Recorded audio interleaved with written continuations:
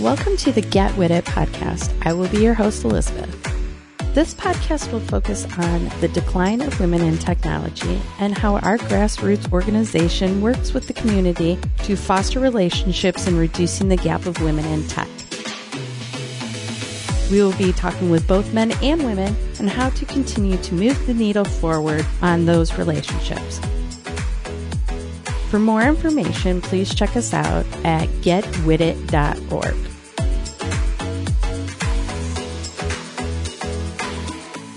Welcome to another edition of the Get With It podcast. Today I have Patricia Bradley. Did I say that right? Yes. I feel like that was I felt confident going into that last name. Sometimes names do not work, especially last names. So Patricia is joining us from New Jersey, correct? New Jersey. Mm-hmm. And we were just chatting. Ironically enough, you're heading out to a holiday party, a Christmas party, and it's on the beach. Oh my God, what's the weather like? Is it out on the beach? No, it's at a restaurant that looks at the right in Seabright, a very nice Italian restaurant. You know, BYOB, but incredible food. You can't get in there, but it's right on the beach in Seabright. So you're looking at the water, and actually it's beautiful. It's like in the 50s here today. So it's really nice. Not cold. Oh, that's not bad at all. I snuck out, no jacket, get my to get work out of the house most of the time, or I travel. And it's beautiful outside today. Just beautiful. Like April weather, not December weather. Not December weather. So no snow on the ground yet. Not even close. Although I love a good snowstorm. Okay. I do. I love the hush. So like if you grew up in New York City when it would snow, you'd get that hush over the city, and that hustle and bustle slows down, and it's just quiet, and it's just something serene and peaceful about it that I really just enjoy, that feeling that you get from a good snowstorm. Now the day after, it's not pretty snow anymore, but the day of, it's beautiful. I'm pretty sure our friends in Buffalo probably didn't think it was so great. Yeah, that was pretty wild to watch. They know that they live there. This is not new for them. They've had lake effects forever. So yeah, it should not be new to them. So no. Yes. So all right. Well, on to that. We were sidetracked waiting. So let's start off where you kind of started your whole life. Oh, my life is a little crazy. I am one of those kids that I say has grit and spunk. So I grew up in New York City in the boroughs, staring at, downtown Manhattan most of my life. I'm what I call like a borough brat from the boroughs of New York City, grew up in the boroughs. My first job was on Wall Street, working for one of the finance firms. I realized very quickly I did not have the right family pedigree as a woman back then in the day to make it on Wall Street without the right family connections. My dad did not work in Wall Street. In fact, I'm actually the only person in my family who went to college. So I'm the first person and the only person. So obviously I didn't have deep connections of previous people that worked on Wall Street. And I was an economics major. I wanted to be an analyst. I went to work there and then realized that wasn't going to work. They kept sending me for coffee. So I decided I was going to have to do something different. And through my spunk, I got into UPS, United Parcel Service, their management training program. The only caveat was you had to drive a truck in Manhattan as part of that. So you had to be willing to do that. So I went to UPS, went through their training program, wound up getting into their engineering program. So wound up in industrial engineering at UPS. Started their logistics entities as one of the first employees working in logistics within New York City.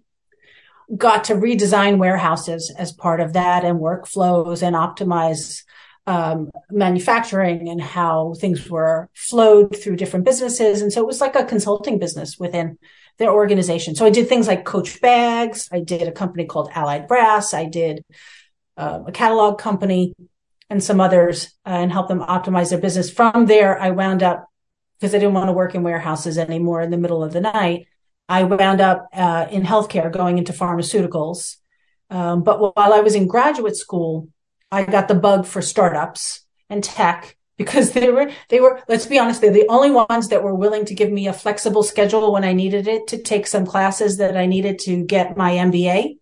So I wound up working many, many years ago for a health tech company where they used AI for cancer detection. So neural nets back in the day before it became fashionable, did that and really loved it. Watched the company go public, and then eventually sold. And then I went back into a more formalized, more traditional healthcare in pharma for many years, working for Novo Nordisk as part of leadership within the US. And then when there was changes within that organization, I wound up going back into startups and stepped my foot back into health tech and health tech startups and digital health, and did a stint at Huma, which is a digital healthcare company based out of London.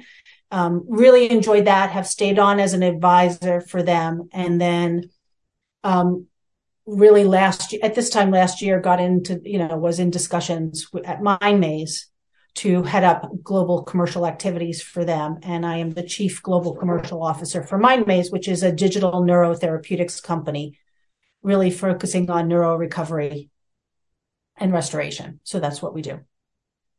Okay. We got to go back. I got lots of questions. Absolutely. So you just kind of threw out, but didn't give the details. Did you really have to drive a UPS truck through Manhattan? A big one. Yep. P1000.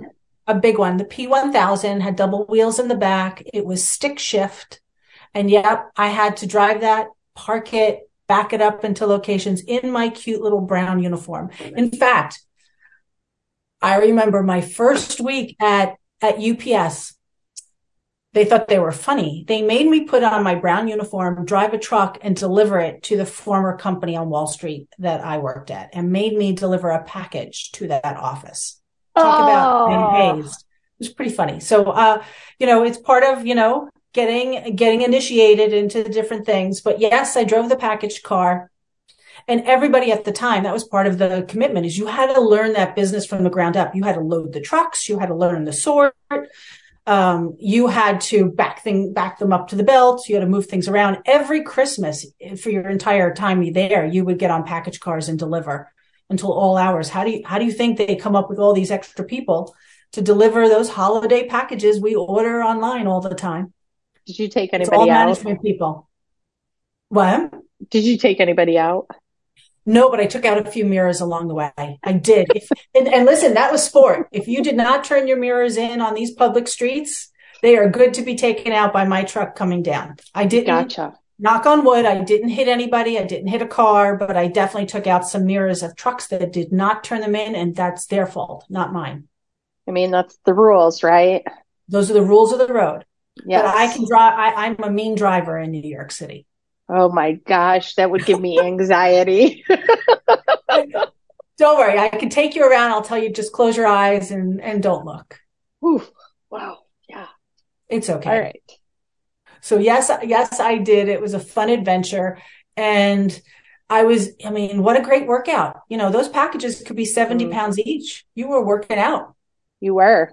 That's why UPS drivers look so good in their uniforms. I could say that now. I couldn't say that. Yes, it was. I will tell you, outside of when I was playing college sports, I was in great shape during that time. During your UPS time. Okay, so then you said AI? So I did a small stint in pharma, and then wound up I went back into graduate school and worked in AI for cancer detection. I worked for a company called Neuromedical Systems that use neural nets and other artificial intelligence to identify abnormal cells, and actually was part of the pap smear revolution. We were part of the changes that you got to see in women's healthcare. So I had kind of come out of women's healthcare initially. And I got very intrigued by, if you look at cancer, it's all about early detection, early intervention. And I thought it was really cutting edge at the time to use neural nets. And now we're seeing it more and more. When I go to conferences, I see this. I'm like, oh my goodness, that I was in that 20 years ago. And it was just prior to clouds and the portability of information that really kind of got in the way of that technology early on. The technology was great. You basically teach a neural net how to identify abnormal cells, and it does a much better job at kind of checking checks and balances on pap smears. And pap smears have changed dramatically. And that's where it started, but it can be used for any specimen where you can identify cells. Wow. It came out of NASA. It was actually technology used in satellites for missile detection that they think you can teach it to do anything you want it to do. And I'm seeing it now, like I said, at shows where you're seeing it applied in other areas, and it's really fun to see it in action.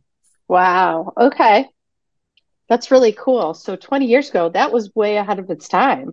It really was. And I think that's when you get the bug to get into these things, because technology, having been in industrial engineering, you're always thinking about how to scale up and grow, and technology is a perfect platform for that. So I was even part of the teams that did the dyad training. This was when UPS went to computers to capture signatures and give kind of instant feedback about, packages were delivered and signed for.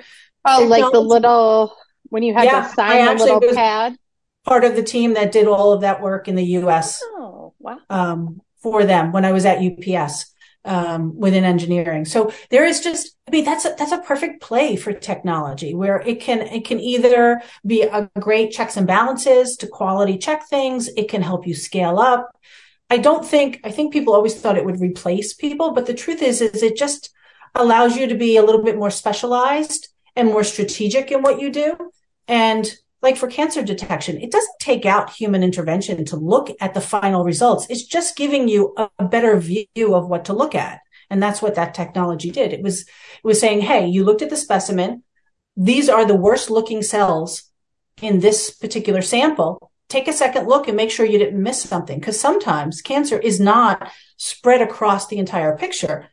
You might miss something. And if you can get it early, that's what it was all about. And I just felt that was so compelling to be part of. And it was really a great experience. But we went through the whole IPO process, FDA approval and IPO process. So you really learn a lot about how to bring things to market, how to leverage technologies, how to showcase them. But then you also learn limitations, because at the time, the portability of those images, it's not like they could just fly across like they do now. And now you could just, you could do it and have it just pop up on a screen somewhere, because technology has moved so fast. Right. It makes it much easier to do that. Right. That is true. But you probably saved people's lives. I do believe that we did. Yes. And that really, that's kind of how I wound up in the type of healthcare and health tech that I'm in, is because it's always personal, right? It really is always personal. I mean, where I am now, we're in neurotechnologies, rehab, neuro restoration. And I really got into this. What made me receptive to do this was my dad was in rehab at the time. And this is the brain, right? Yeah. So what we work on in our first therapeutic area that we're going into is rehab, right? Related to neurological conditions like stroke. Okay. And there's no drugs, right? You have a stroke, there's no drugs, but post event, there's a window of what they call hyperplasticity, right? Your brain is really desperately trying to find a new way to rewire itself. And that is where technology can play a significant role of making rehab much more accessible, making it high dose, high intensity in a way that we could never do or never be able to afford to do without technology. That's not to say that therapists do an amazing job, but there's not enough of them. And how do you do this constantly with a patient, right? You can't now, you get in your car, you drive to a rehab center, you're there for an hour, then you go home. It's like going to the gym. Or even if you're in a hospital, you're going out to do it 2 times a day with somebody. So why can't you actually bring it to them and have them do that at home, where they can do much more rehab, and we put it in a gamified format, and we protocolize their care so that it actually works on the parts of their body where they have a deficit, where they need to improve. It's not teaching them how to use their good hand. You're helping them use the hand that needs to be improved and trying to get their function back to normal. And we know that high doses of this work and they help people. So why not try to do that as much as you can and utilize technology? And that's what we do now. And then we can measure it and monitor it. And the computers don't lie. There's no bias in them. So they're doing like a numerical assessment of your range of motion, and they know when you're cheating. They also can catch you because they map out your whole body, like when you're using the wrong part of your body to do something. And then you can change the therapy so that they can't cheat anymore.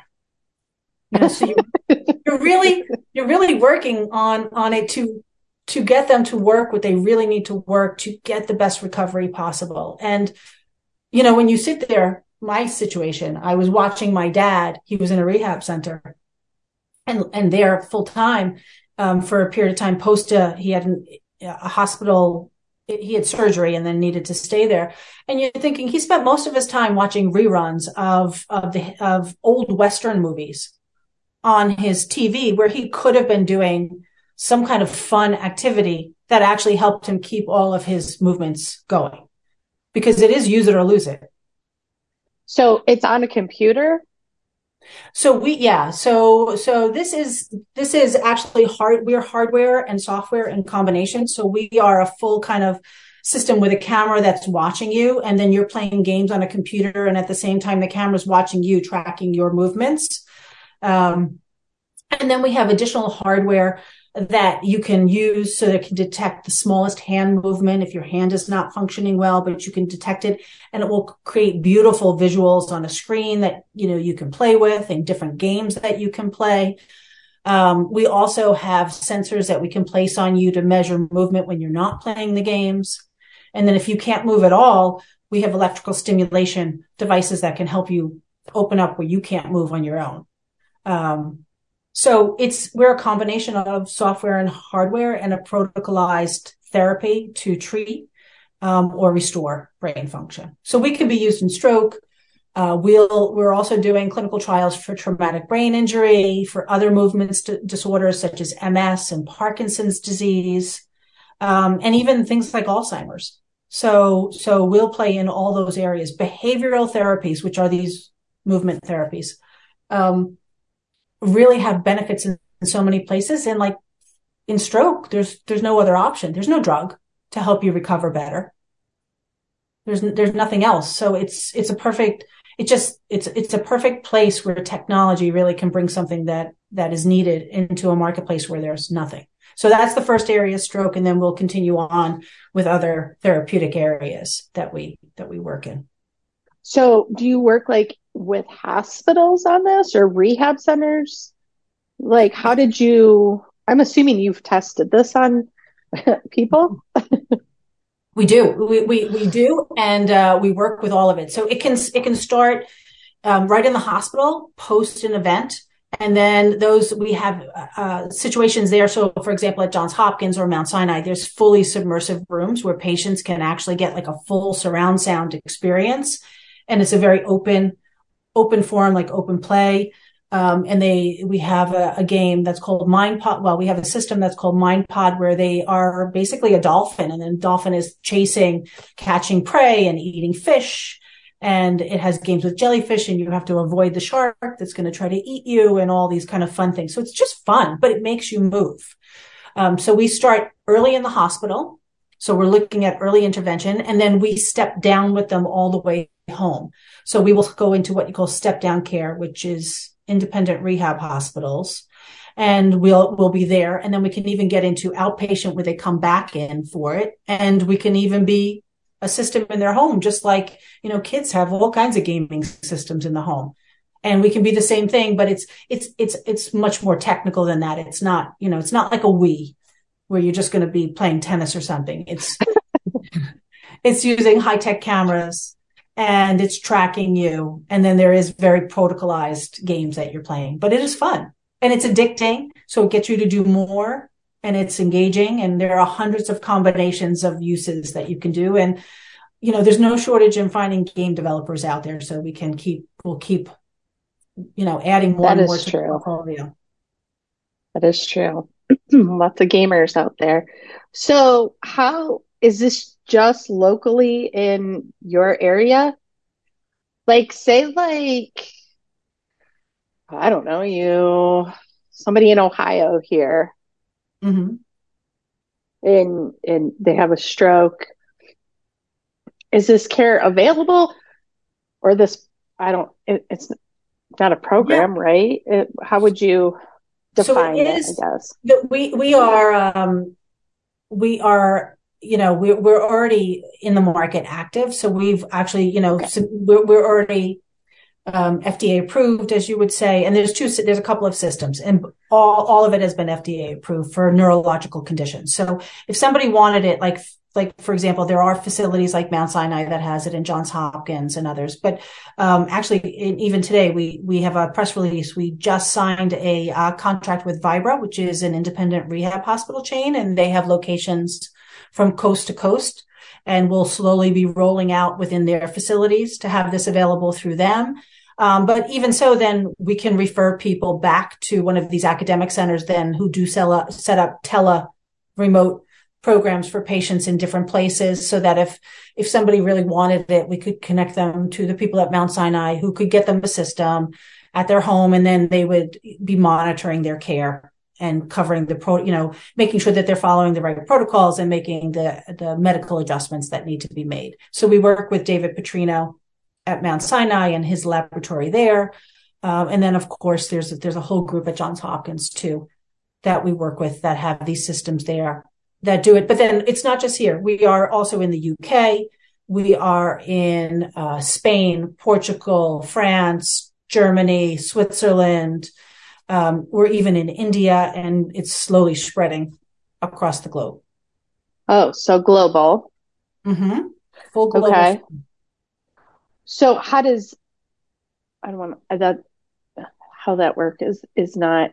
So do you see a difference of cultures between like people here in the United States and overseas on how quickly they respond, how quickly they are? I always other cultures seem to have better, I don't know, like healthcare ways of doing things sometimes. And you look at like the Chinese culture and they have herbs and acupuncture and all of that. Can you tell if the percentage of rate faster of somebody healing in a different culture or I don't think you see differences in people and recovery from it. I do think you see difference in adoption in certain areas. So like, if you look at it, often the military is very interested in this because of injuries incurred there. So they like many things. The militaries in many different countries are very interested in it in technologies because they've always been kind of faster adopters of technology in general. So we do see that. But I think most people have the same issue of lack of healthcare providers and lack of therapists to meet the need and demand that you have. So the need for the technology is there globally. We see that across the board. How they do it depends upon how their healthcare system is set up from reimbursement. And that's what's lagging behind right now, is getting reimbursement involved in this process. So, you have to we're doing full on trials, just like you do for a drug on this. And then you have to do health economics outcomes research, because it's common sense, right? That this works. But they still want the data on it. So we are doing that. We know that we do know from what we see in published literature that we do way more, that what we see in our patients is a significant increase in the number of movements from what you traditionally see in therapy. But we still have to do all of that work. We do have some preliminary results of improvement in outcomes, and we've done many clinical trials. And even though it's common sense on half of this, it just takes time to get the ecosystem to follow along, because, most cultures are, I don't want to pay for anything. And how do these technologies come out? Just like I went back to pap smears when I started in that, the first 3 or 4 years of that being in the marketplace, if not longer, was you had to pay for it. You had to pay a certain amount of money to have these new high tech, like ThinPrep. You had to pay money to get one of those 20 years ago. You had to pay out of pocket. And the same thing can happen here is that you have to, it's how do you get into the ecosystem and get the system to actually pay for these things so that it's available to you. And that's like what your takes time. insurance. Yeah, that takes time. Gotcha. Will it ever be caught up? I have to Probably think not. so. You I think have, so?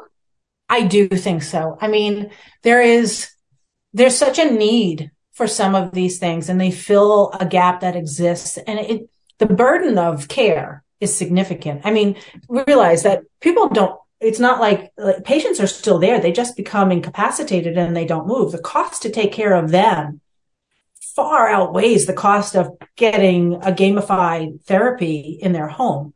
I mean, there's just no comparison when you look at the economics. So I do think it will catch up. If it follows suit to other things, it will probably be restricted to certain therapeutic areas at first until it becomes more widespread. But I do believe some of these things will take off. They'll just take a little bit of time, awareness, and some exposure to actually patient data, and then it will go from there. But I would have done this for my father passed away in a rehab hospital. There was no reason for him to pass away. Absolutely no reason. But if you don't get moving, there are other things to happen to patients that don't move. You wind up with pneumonia, and he wound up in that vicious cycle. Oh, I'm so sorry. So Mm-hmm. you mentioned the military. Mm-hmm. And the first thought that came to my mind was PST, right? Mm-hmm. Post, yeah, Post-traumatic stress disorder, PTS, PST, PTS. PTSD. Yes, yes. And yeah, I mean, it does any kind of, we haven't been tested in that, but these type of behavioral therapies do work, in general. And that you've seen that as almost like a side effect of stress relief and anxiety and other things that you can look. There's a lot of literature on these type of therapies and it's exercise, right? What exercise does in general for your sense of well-being. And these patients, while that's not really the primary indication of it, there are benefits in some of those areas. So for us, we know that, I mean, with the military, obviously they can, there's a lot of issues of traumatic brain injury and concussions and things like that from things that go on in the field. And there's great benefits. There's so many benefits. I mean, the best thing to ward off Alzheimer's is exercise. It's the only reason I get up in the morning, right? Sometimes to exercise. You just got to get moving, you just got to get moving. And these things help. So there's so many benefits to physical movement. I mean, there is without a doubt a mind-body connection, no matter what. And we all know that it always makes you feel better. And that's a what I call a really nice side effect of these things. I did not know that. Yeah, I get up in the mornings for my coffee. I do too. I will say sometimes I get up, I have my coffee, then then I'm part of that, Peloton hydro community. Oh boy. I know. I have one and then I got the other because I just needed something else. I got bored on one and I needed to get the other. But I do think I always feel better the days that I get up and do that. And I don't claim that I do a lot. I do maybe 20 minutes. That's it. I mean, that's about all you're getting out of me in the morning. A quick 20 minutes and then the coffee first, 20 minutes, and then get ready for work. There you go. But my only motivation to do that is because I read all the studies on Alzheimer's and kind of mitigating risk factors and stuff like that. Wow. All right. Everybody listening, that should have been like a big note right there. So, what is like your position in Mind Maze? Am I saying it correctly? Yep, it's Mind Maze. So I am the global chief commercial officer. So Underneath me is all of sales, marketing, market access, commercial planning, KOL development, market shaping, as you call it. So everything that's touching a patient, a customer, and our footprint or our physical presence in the marketplace is kind of me. And then of course you have teams like finance and clinical development, which does our studies, and those areas. So, but I am all the salespeople, the marketing people, business development, and all of that. So I'm the person who's probably doing the activity you might see on LinkedIn if you're in an industry, and places like that. But in addition, we do other non-personal selling and personal selling. So we Oh, have a okay. team of people that go out into these accounts, that go to hospitals, that go to independent rehab hospitals, that go to payers. So we do have physical people out there who are out there having those conversations. So this isn't a startup though, right? Or is it a startup? It is. It's a what you call post Series C startup company. And we just had our series. We just had our last fundraise about a year ago. So we just finished that about a year ago. So now that's why you're seeing more and more. I'm saying more and more of these activities because we're in that last phase of truly trying to scale up. Gotcha. So how many employees or people work in Mind Maze? There is just under 200 people for the company overall, and that's globally. That's Um, globally. Okay. that's globally. We're about 20 or so people in the US currently, and we're posting positions daily because we are in that scale up and hiring. We're hiring a lot of therapists because we do think that they're critical, teaching, understanding the systems, helping customers to get on board with it. So they help us with usage, utilization, training, education in the marketplace. Then we have a few BD people. We have a few market access payer specialists, within the company. So we have marketing team and the rest. So we're slowly scaling up and hiring. Gotcha. And the developers. And then we have, of course, well, that's the majority are all the computer engineers, programmers, gamers, all of that. I would say that makes up a big bulk of our employees. Gotcha. Okay. Got some women in there? Well, naturally, I am a woman, and so I tend to be not always. I can't say that I orchestrate it by design, but we are heavily dominant. We've got a lot of females. All We are, right. we are there. I am actually, I'm a big supporter of women in industry, both in tech and in healthcare. And and I'm going out to Rise next week, which is a conference for women executives and women supporting women and other things. So I'm a big believer in that. And I've been a mentor in that area for a long time, having been on the board for HBA, which is Health Business Women's Association. I've been a mentor for many women, and I like doing that for forever. I think women have to help women, and we miss the boat in so many places. We don't play the game the same that as our male colleagues do, and we've got to change how we play the game. We don't do reciprocity. We don't share information. We don't share salaries. We don't do a good job of boasting about our friends who have achieved great things. Yet guys do it all the time, Oh, yeah. all the time. And I'm like, we just need to be more open and more transparent. I agree. I love that. So, okay, when you're not really busy, take out the 20 minutes on the Peloton. What do you do for fun? I always throw this question out. What do I do for fun? So I do a lot of evening meetings with, this week I was at a holiday, VC venture capital, Christmas meeting of a lot of women in healthcare. It's a fund that actually works, trying to support and fund women, female healthcare technologies. So I was at that supporting them, meeting many other women executives in healthcare and tech. And that's fun because I know these people for years, so they've actually become like friends. So I will spend time with them. I love to be down the shore, hanging out at the beach. and doing that. I like to fish. I actually like fishing and sports and some stuff like What that. kind of fishing? Deep sea fishing, like Okay. tuna fishing, striped bass, um, fluke, flounder, and then what I call like the junk fish of the puffer fish and some fun things that you can take kids out for that can be just fun to catch in the bay. Um, yes, I bait my own hooks and I will do all that muck. Ew. It's kind of fun. So Chum. you get on a boat, a charter, and go out and fish. No, well, we had a boat, so I would do it. We would go out on our own. We would go boating on. We had a boat that we would fish on. Yeah. Did you see sharks? Yes, yes, I have seen sharks. You have seen sharks. I was part of a boat that caught 6.5 foot mako, and actually I've gone shark fishing off the coast of New Jersey.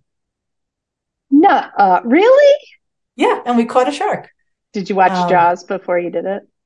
oh, that was way many years before that, but it really does. I will tell you, it's weird because it did circle the boat. This silly shark took 4 lines. Um, and it jumped out of the water at one point that we're like, what is this now? Is it what we couldn't tell what we caught then because it jumped out of the water. I don't think any of us realized a mako would jump like 6 feet out of the water, but we did, we caught it. And we actually brought it back and then turned it into mako steaks and the rest. And we Oh, all you eat kept, it.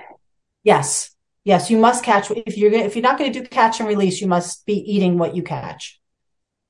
No, I would say a lot of what we do is catch and release because it's just fun and you only take what you're going to eat. You never take something that you're not going to eat.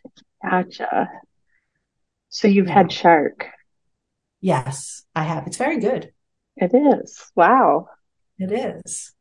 It is very good. So yes, I've had shark, I've had striped bass, I've even bluefish. They're not the best to eat, but they're really fun to catch. We used to catch like baby blue snappers and stuff. That's a lot of fun for catch and release. Let the kids catch them because they put up a little bit of a fight, but they're not too big to pull a kid into the water. So we did a lot of that. Puffer fish are fun, and then you cook them.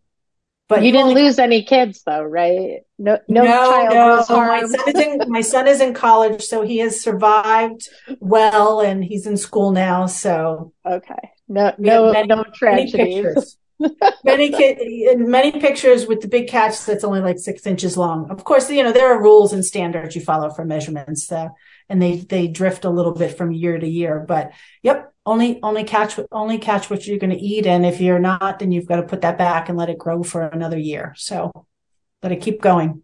Good philosophy. Good philosophy. Okay, well, that's fun. It is. So I do that. And then, of course, just spending time with friends at the beach, which given where I live, it's close by. That's I don't live on the nice. beach. I wish I did, but I can get there in 20 minutes. Oh, that's not bad. No, no, Not not bad. bad. Not Not bad. bad. But you're So not, are that's, your Seaside Heights? No. no, I live in what they call Monmouth County of New Jersey, which is the top end of the shore. And like where I said in our previous discussion, the whales that go by and how clean the water is, Seabright is pretty close by. And Seabright is kind of the beginning of the shore. You can see a little bit of New York City, but it is on the Atlantic and not on the bay. And then it just keeps going from there. But it's wonderful watching how much the water's cleaned up around here and watch dolphins, porpoises, of course, and the whales go by now, which is nice. So yeah, of course, that might come with an alcoholic beverage as I'm sitting there, but You know what? That's the only way to enjoy that. that is the way we do it down the shore. That is. Well, that is awesome. Well, I'm not going to hold you up any longer because you are going to a fabulous Christmas party. So I hope you enjoy yourself. And I appreciate you jumping on and talking with me and our listeners. And I appreciate you and your fabulousness. Oh, thank you. So, And if anybody wants to get in touch with me, find me on LinkedIn and tell me that they heard me here with you so that I know where they come from. Um, and it was really great talking with you. It was a lot of fun. I enjoyed this. yeah, I learned so much. I learned so much not only about technology, but also about fishing. Probably too much information. No, I love it. It's fun to see all how we're so smart and we're doing all of these great things in technology, but yet we also have our fun side. We have to. I mean, there's nothing, like baiting a hook and then trying to get a hook out and put it back in the water and, full of scales and muck or shark fishing at chum. Anybody who's ever done it understands what chum is. It's not clean. You're not going to look pretty. No, isn't it blood and guts? Actually, we'll leave, yeah, you're in the right space, but I won't. I'll leave it there. It just is. It can be a lot of fun. And I grew, I don't mind getting my hands dirty. Obviously, if I'm willing to drive a truck, I've got no problem with fishing. There you go. Yes. Oh my God, the truck. I totally forgot. I was so distracted by the fishing. Forgot the awesome truck. I would be taking out people right and left. No, so. You get good at it. Trust me. It's like anything else, right? 10,000 hours. Practice, practice, practice. That is true. That is true. Well, I hope you have a wonderful Christmas and enjoy your party tonight. Thank you. And cheer to the whales to us. Yes. There's nothing in Ohio. We don't have whales in Ohio. You just have to come east. Come east. You have beautiful lakes. Don't kid yourself. I've seen the lakes there. You've got some beautiful lakes. We have some water, just not that water. Yes, you do have good water though. So it's a great state. Oh, well, thank you. Thanks for tuning in, and don't forget to subscribe to our podcast and leave a review. We will see you next time, and feel free to drop us a line at getwithit.org.